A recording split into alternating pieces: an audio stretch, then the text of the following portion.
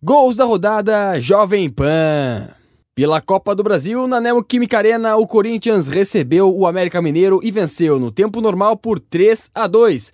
Nos pênaltis, o Timão avançou para as semifinais, vencendo o Coelho por 3-1.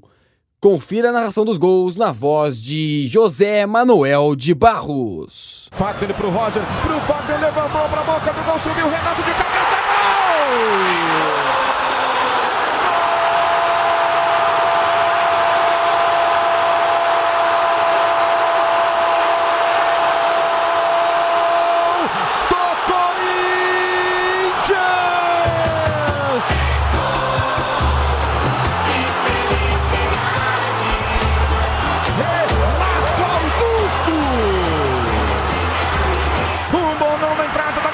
Jogou com o Zóio na meta, bateu, gol!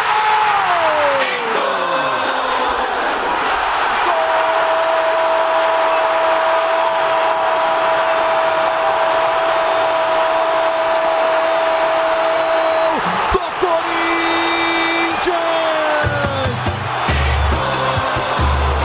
Que felicidade! E Yuri Alberto bota na rede! O domínio do bola, Nicolas ajeitou na entrada da grande área, Martins bolou na boca do gol para tocada, é gol! Benítez, gol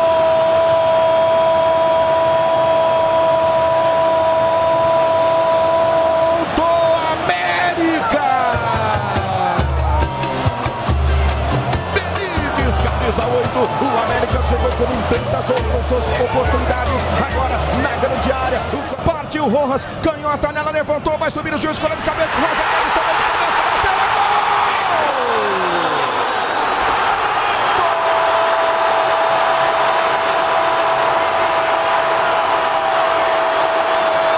Do Corinthians!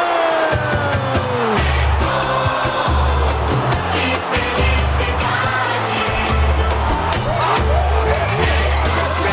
Camisa 10!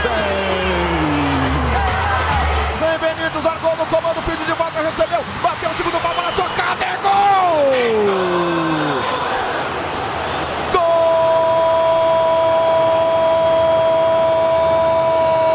do América!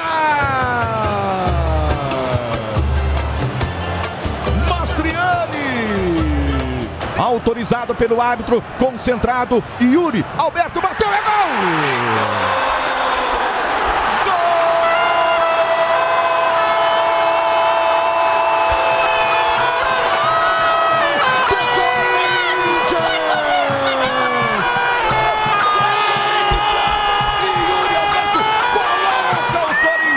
Semifinal da Copa do Brasil, de novo, a fase pode não ser das melhores, mas o Corinthians é gigante, a camisa é muito forte e diante de mais de 45 mil torcedores, o Corinthians nos pênaltis, graças ao gigante Cássio que fez duas defesas e graças ao bom aproveitamento da cobrança, e Yuri Alberto que fez gol no tempo normal, também marca nos pênaltis e provoca a festa do torcedor aqui em Itaquera. Solta a voz, torcedor corintiano, pode vibrar, é festa em Itaquera e o Corinthians está na semifinal da Copa do Brasil para pegar o São Paulo.